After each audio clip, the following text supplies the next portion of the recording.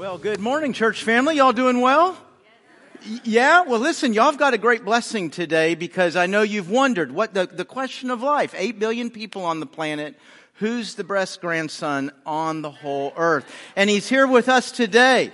And a pretty cool, clap for yourself, Walton. A pretty cool grandma's bringing him up too. Look at this. You're eating, we've got him bribed. He's eating pretzels. So, so we can bring them up here today because Mommy and Daddy are out of town and they don't know what we're doing with you. Yeah. And yesterday, Grandma was gone, so it was just Grandpa and Walt all day long.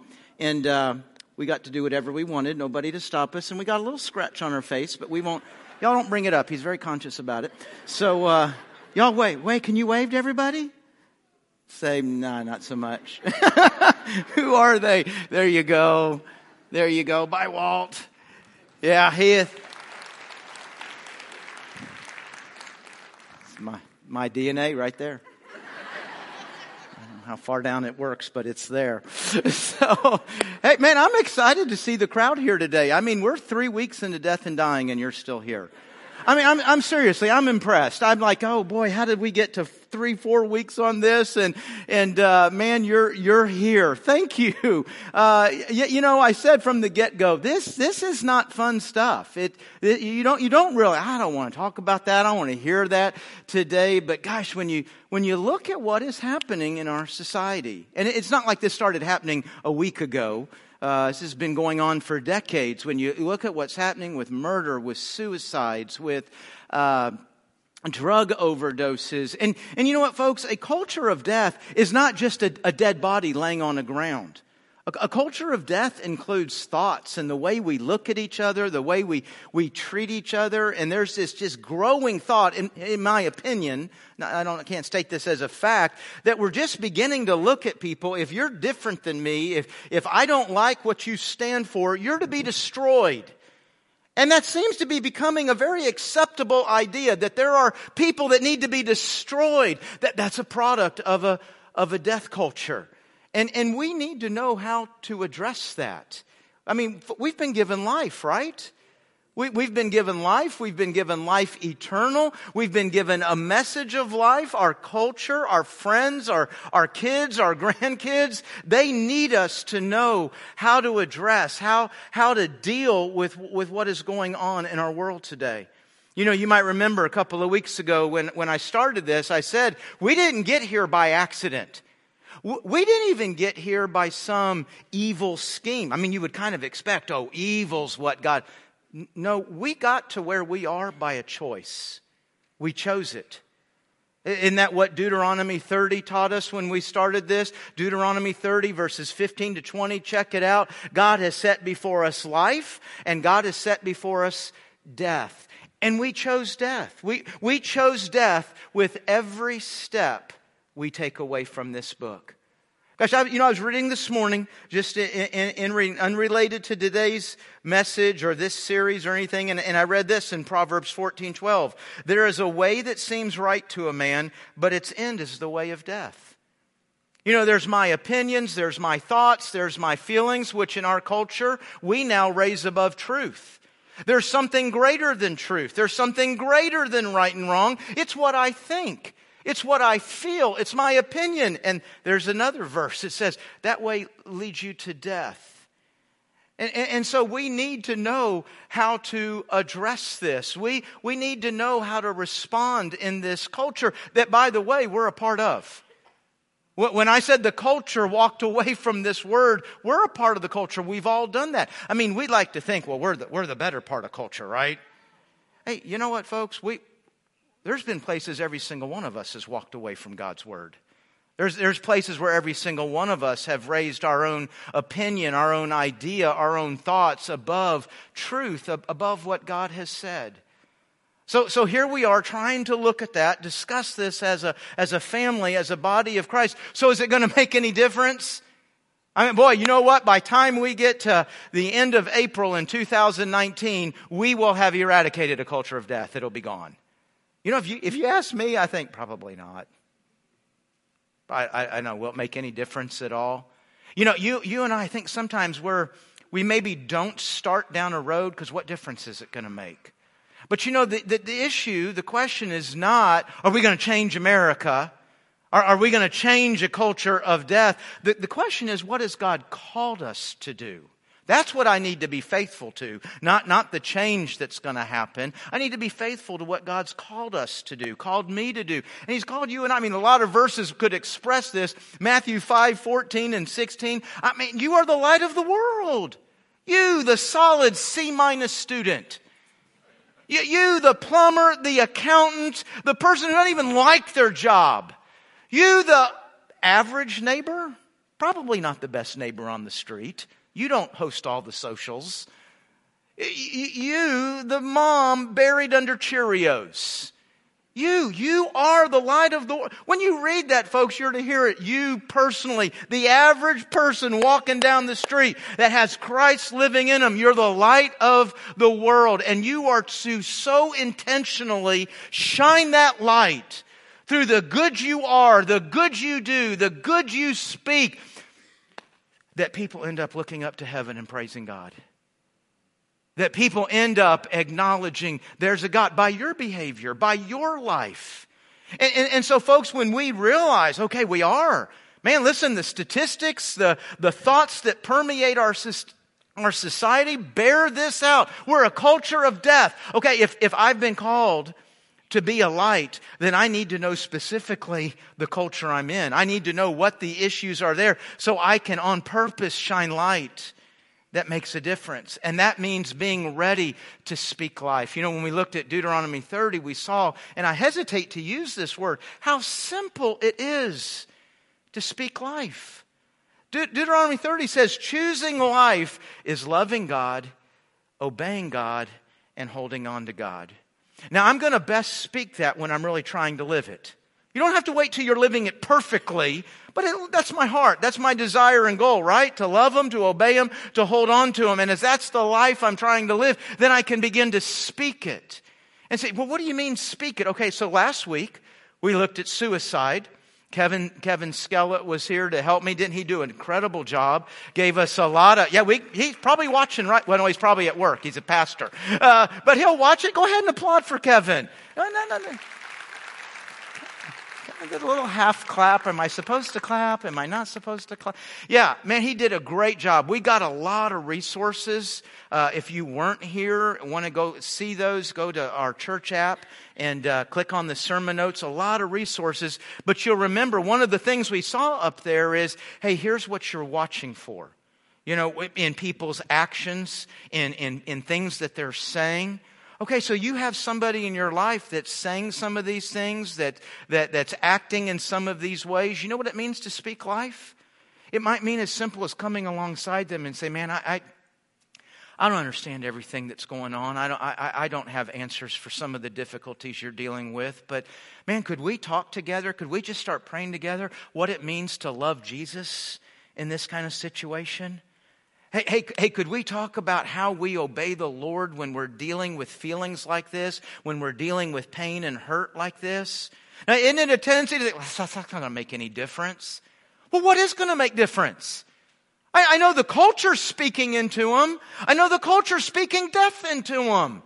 Man, we've got to speak life. So last week we started generally. Last week we looked at suicide. Next week we're going to look very specifically at the issue of murder. That's not one that gets you out of bed in the morning. Is, oh great, the pastor's talking about murder today. Let's go hear that. But folks, there's actually something pretty profound there in what the Lord has to say to us about that. And I've got, knowing that's a little bit of a difficult topic, I've got kind of a different way of starting that sermon. I'm doing that kind of hopefully a fun and intriguing way to, you know what, that sounded weird. I probably shouldn't put the word fun and murder in the same context, so just scratch that. But we'll have a different start to next week's message. I'll say that. And so today then we're looking at the death penalty. Obviously something very closely related to the issue of murder. And, folks, as we look at that again, that's a kind of a topic you think, who cares what I know about the death penalty? It's not going to change anything. It is what it is. They, the government, the culture, they're going to do whatever they're going to do regardless of what I think. But folks, again, the issue's not what difference am I going to make in that. The issue is, can I be God's representative on that issue? Can I be God's representative in a culture of death and be able to speak to that? Man, we need to know what God says. We need to know how to think on that, how to pray on that. If necessary, it's sometimes in places how to vote on that. And I'll tell you something, I hesitate using the word vote. I know it didn't sound like I just hesitated using the word. But I understand that the death penalty can at times become a part of a political agenda. It can be politicized. And that is not at all my goal today, is that we follow a politic on this or we vote a certain way. It's that we know what God says on this. You know, when I was talking to one of my sons this week, Monday or Tuesday, and he said, what are you preaching on this week? And I told him, and so he asked what I think is probably a pretty normal question. He said, well, what do you think about that? And you know, what came out of my mouth next, I didn't intend for it to be some little quip or little, fancy response. I wasn't trying to teach a lesson in that, but I'll tell you, I mean, it was without thought. It just came right out. I said, what I think on that's irrelevant. What God said is what counts. That's what we have to understand. And before I sound all high and mighty, it's what God says, not what I think. The next thing I thought, or after I hung up, I thought, if that was my response to everything going on in my life, just because I can pick some issues and say, well, the important thing is what God says, not what I think, doesn't mean I don't have issues in my own life where I probably really should be working a whole lot more from what God says and not just what I think, right? I'm not the only one like that, right? So we want to know what God actually says. And folks, for murder, there is to be a death penalty. And just making that statement, that just instantly, that raises some hard questions, that raises questions that have difficult answers. There's a difficult application to that. As a matter of fact, a lot of people's arguments against the death penalty are not actually arguments about the right and wrong of a death penalty. They're arguments about the application, how we rightly do the death penalty. And that is a challenge because the death penalty is going to be put into the hands of man. And we don't do anything perfect, do we? There is absolutely nothing in the history of mankind on this earth that we have done perfectly. We make mistakes.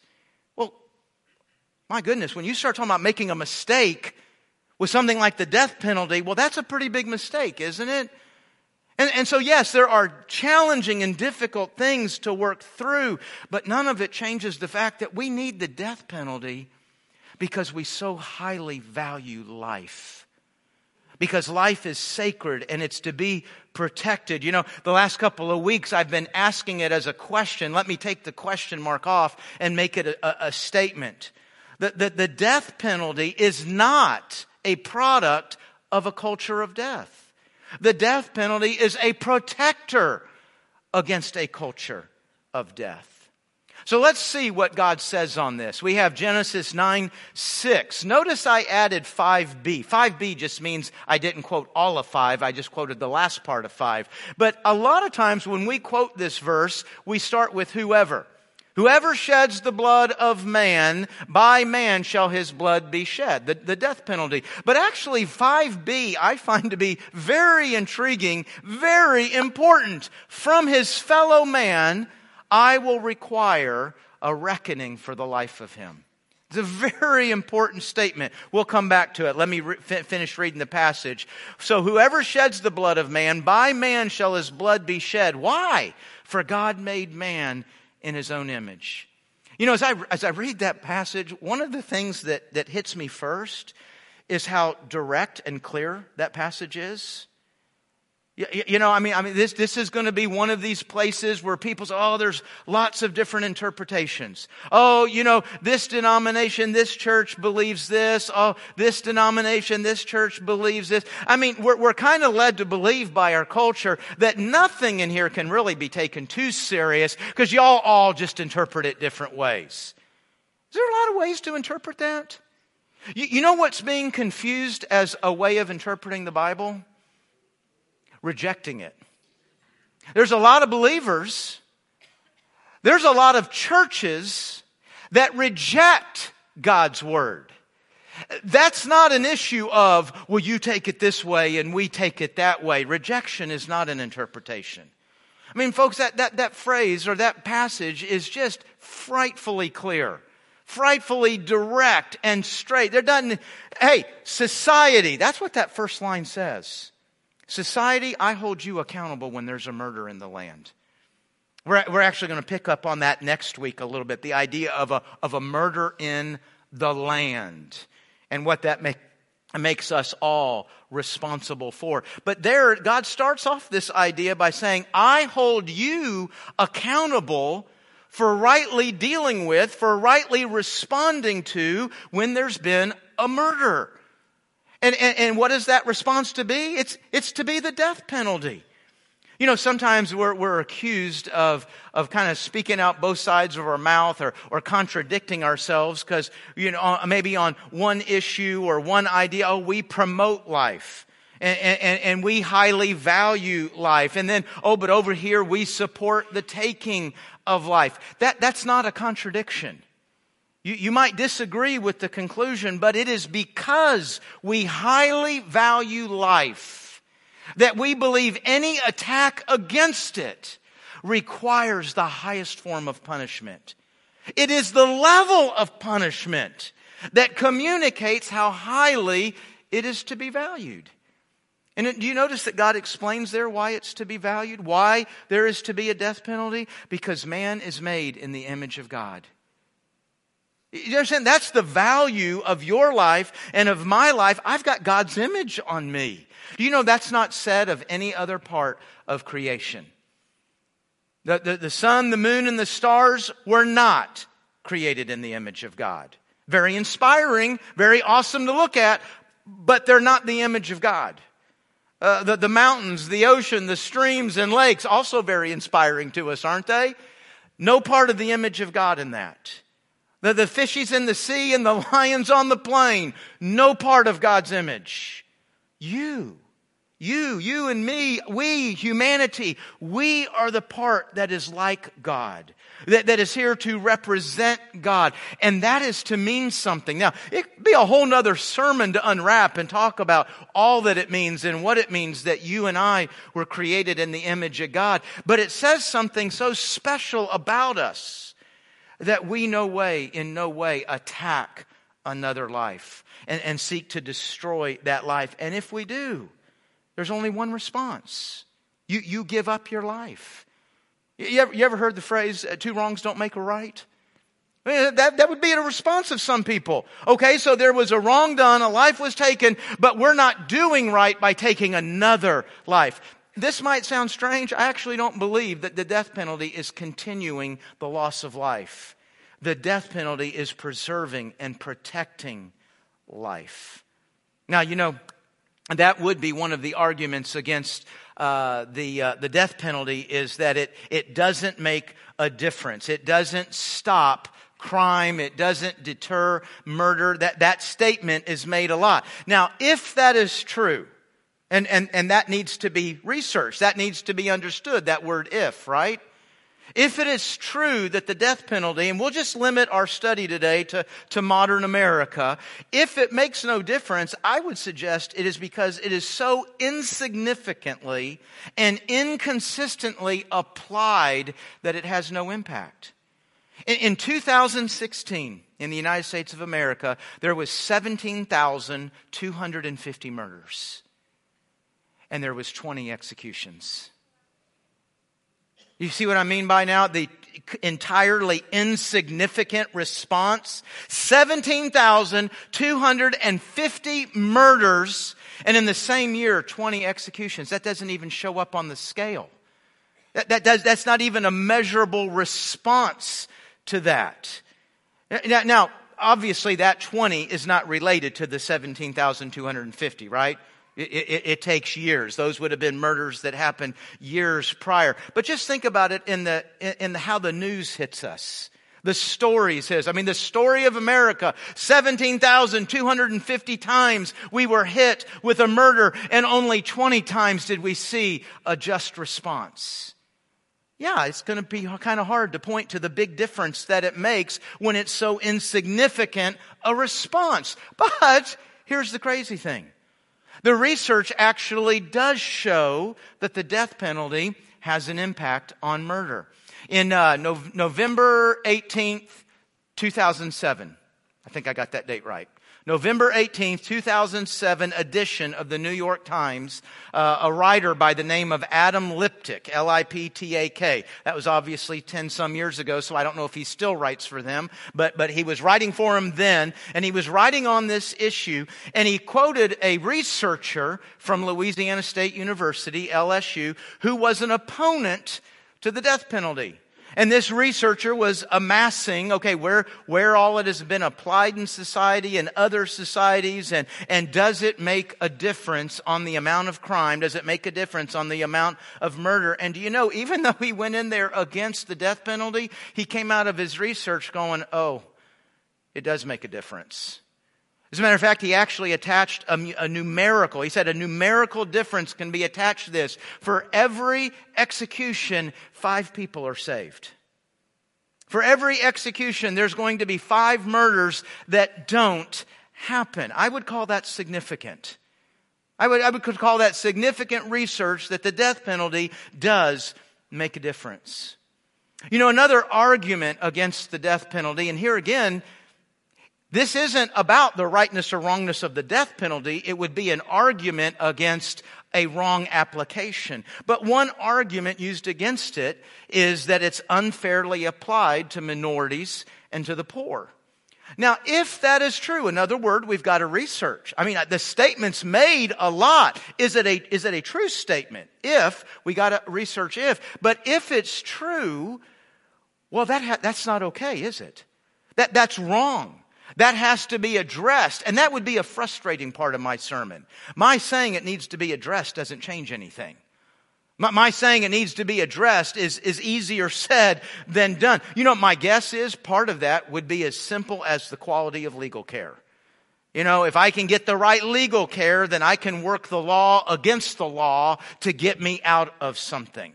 And that happens. It happens a lot with the right legal. If I don't have good legal care, then I can't get the law to do anything for me in that case. I can't get it to protect me. So it could be something as simple as that. You know, we said a moment ago, the death penalty is being put into the hands of man, and man doesn't do things perfectly. And that could be an outplay of that imperfection, is that it is unfairly applied in the case of racism driving that or poverty driving that. Now, it was interesting that those 20 people that I referred to that were executed in 2016, 2 were black, 2 were Latino, and 16 were white. Now, that by itself doesn't prove anything. 1 year doesn't prove anything on any issue, but it sure makes you scratch your head and say, well, maybe I need to go back and look at what would 25 years say. And I didn't do that research. I don't know what 25 years would say. But maybe that has been true, and we are trying to rectify that and correct that issue. You know, I think an argument used a lot against the church, probably used against our young people in school and places like college, is that, oh, no, wait a minute, y'all are Christians, right? Y'all do that whole love and forgive thing? Didn't your Jesus, what did he say something about turning the other cheek? Okay, so you believe that Jesus said turn the other cheek, and you also believe that Jesus said there's to be a death penalty. Okay, well, either your Jesus is contradicting himself or you're contradicting himself. And you and I look at him and go, I think we're contradicting ourselves. Yeah, How do you do both? How do you turn the other cheek, not get revenge, and execute somebody? That doesn't add up, does it? Would you be surprised if I said there's no contradiction there at all? Now, you may not know what I'm going to say, but no, I didn't. I totally expect you to say there's no contradiction. You know, folks, it's amazing how many times people, on any issue, on anything in Scripture, oh, the Bible contradicts itself, it contradicts it. Most of the time you're hearing somebody who's not opened the Bible. They're quoting somebody else they heard that has said that. And down the way, you may get to somebody who actually opened the Scripture to see if it contradicts itself, and they found a line here, and they found a line here. Ah, look, there's a contradiction. And they took zero effort to interpret. They took zero effort to look at the context and understand what is happening there. There's no contradictions in Scripture. Our God does not contradict Himself. Just look at what's happening here. If you have dealt with a murder, and you know, folks, there's people in our church family that have. I can't fathom having to process that. I mean, think how much a loss. Think how much death is hard for us to work through without adding the confusion and the violence of that kind of situation. I can't imagine working through that. But if my loved one, if my friend is murdered, God's instruction to me is to love that person, forgive that person, to turn the other cheek, to not get revenge. And do you know why God says that? Because He loves me.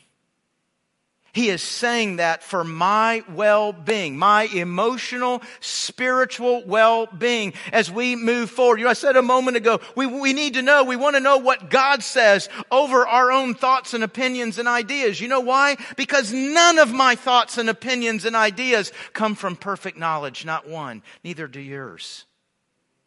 None of my thoughts and ideas come out of perfect love, neither do yours.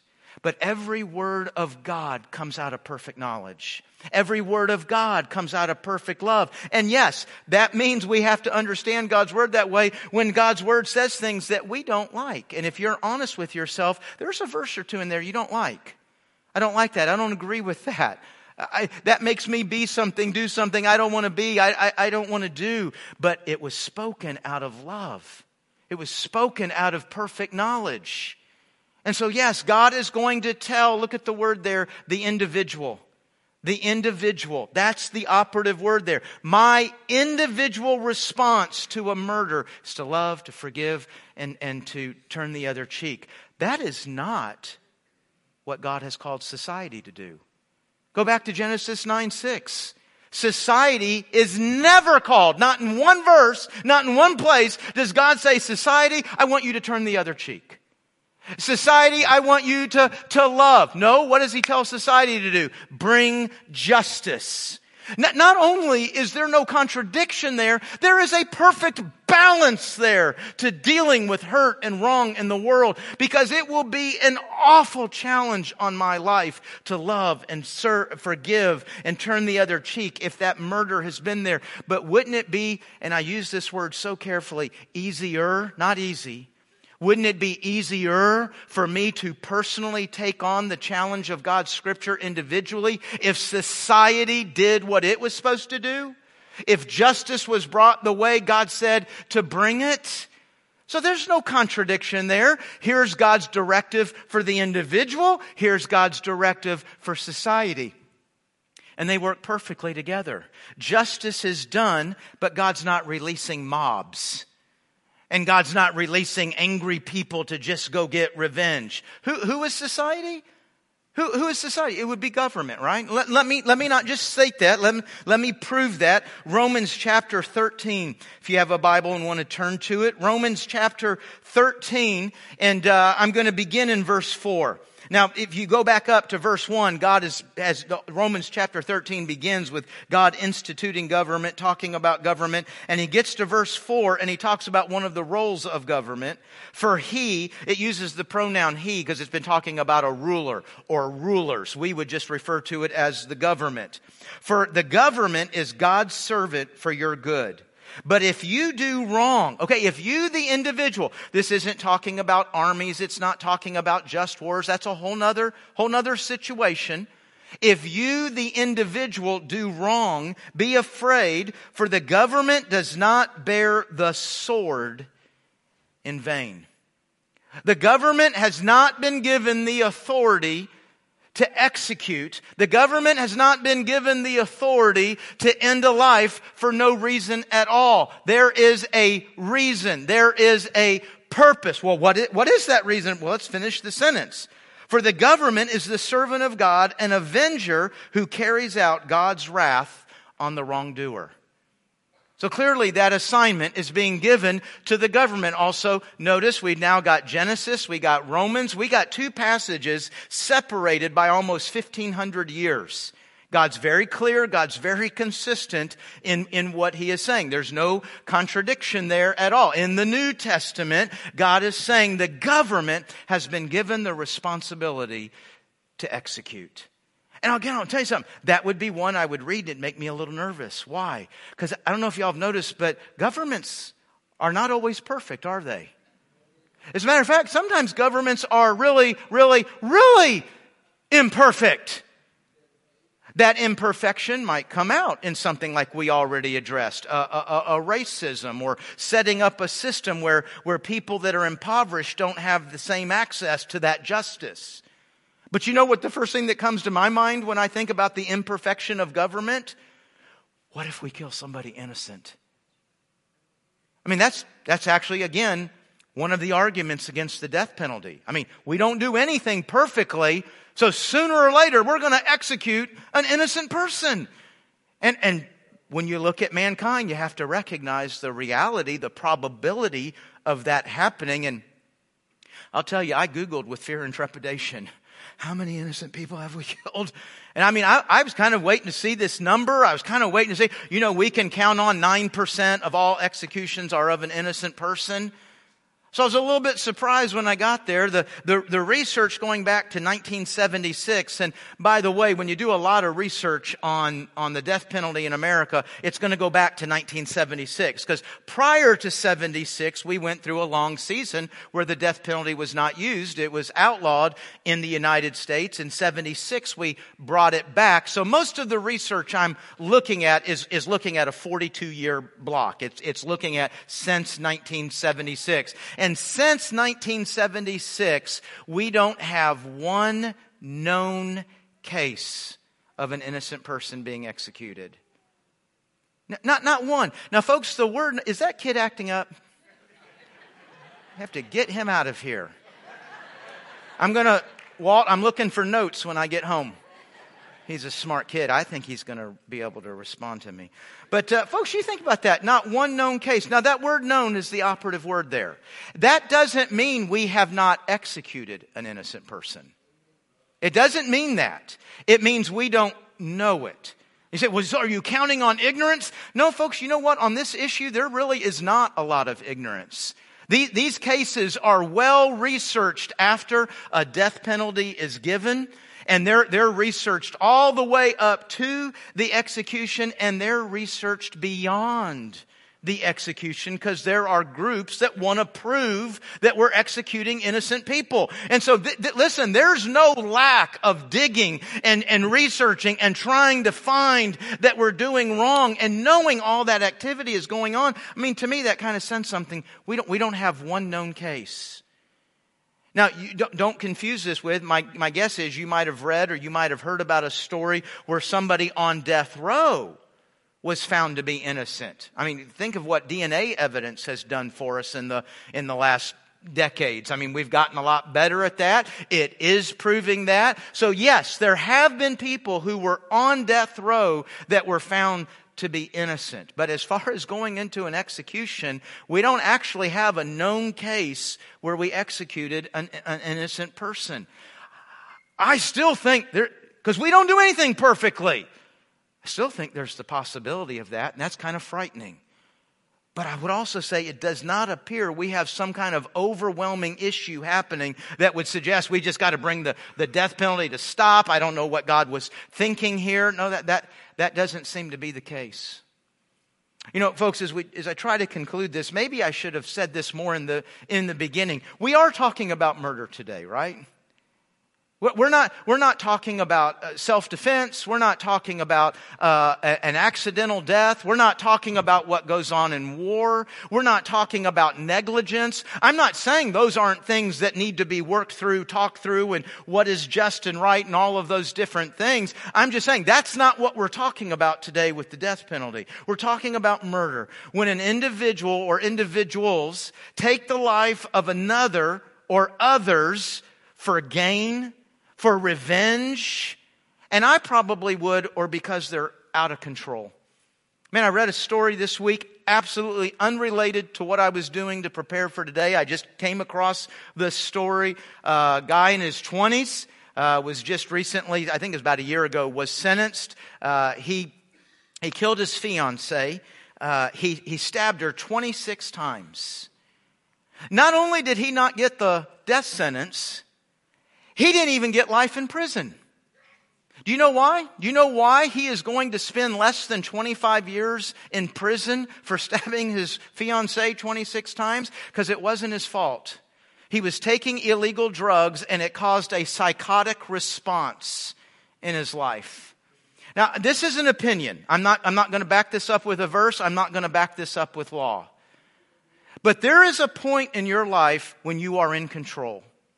And if you choose to begin doing things that put your life in an out-of-control situation, you are responsible for everything you do out of control. That person is to be executed.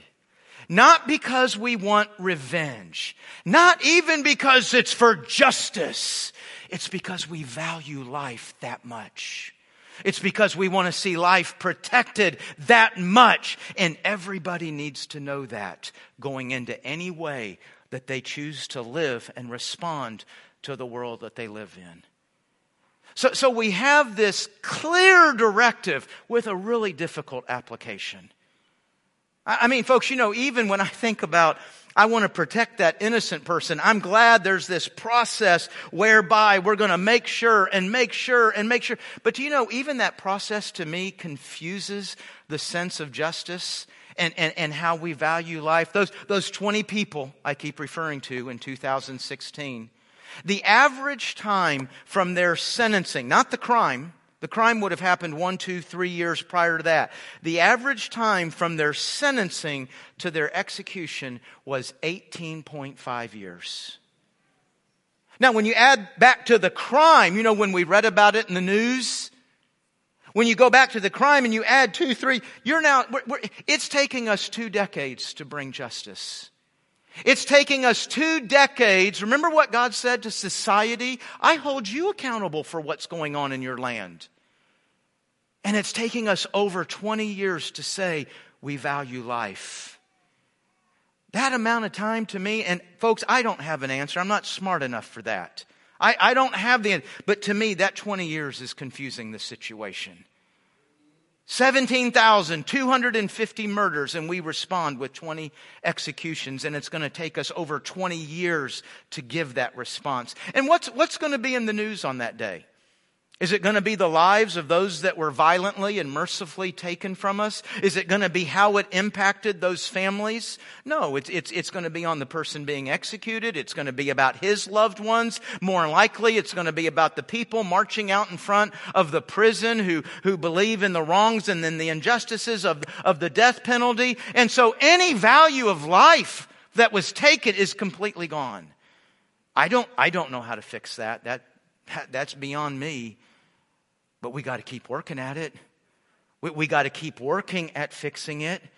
And so here the Bible gives us this directive, and there's a hard application. And even as I say application, my goal here, generally speaking, is when we walk out the door in a few minutes, is that we all know individually what I'm supposed to think or say or do in light of the passage, in light of the topic that we looked at today. Well, this one's kind of tough. What am I supposed to go out here and do about the death penalty today?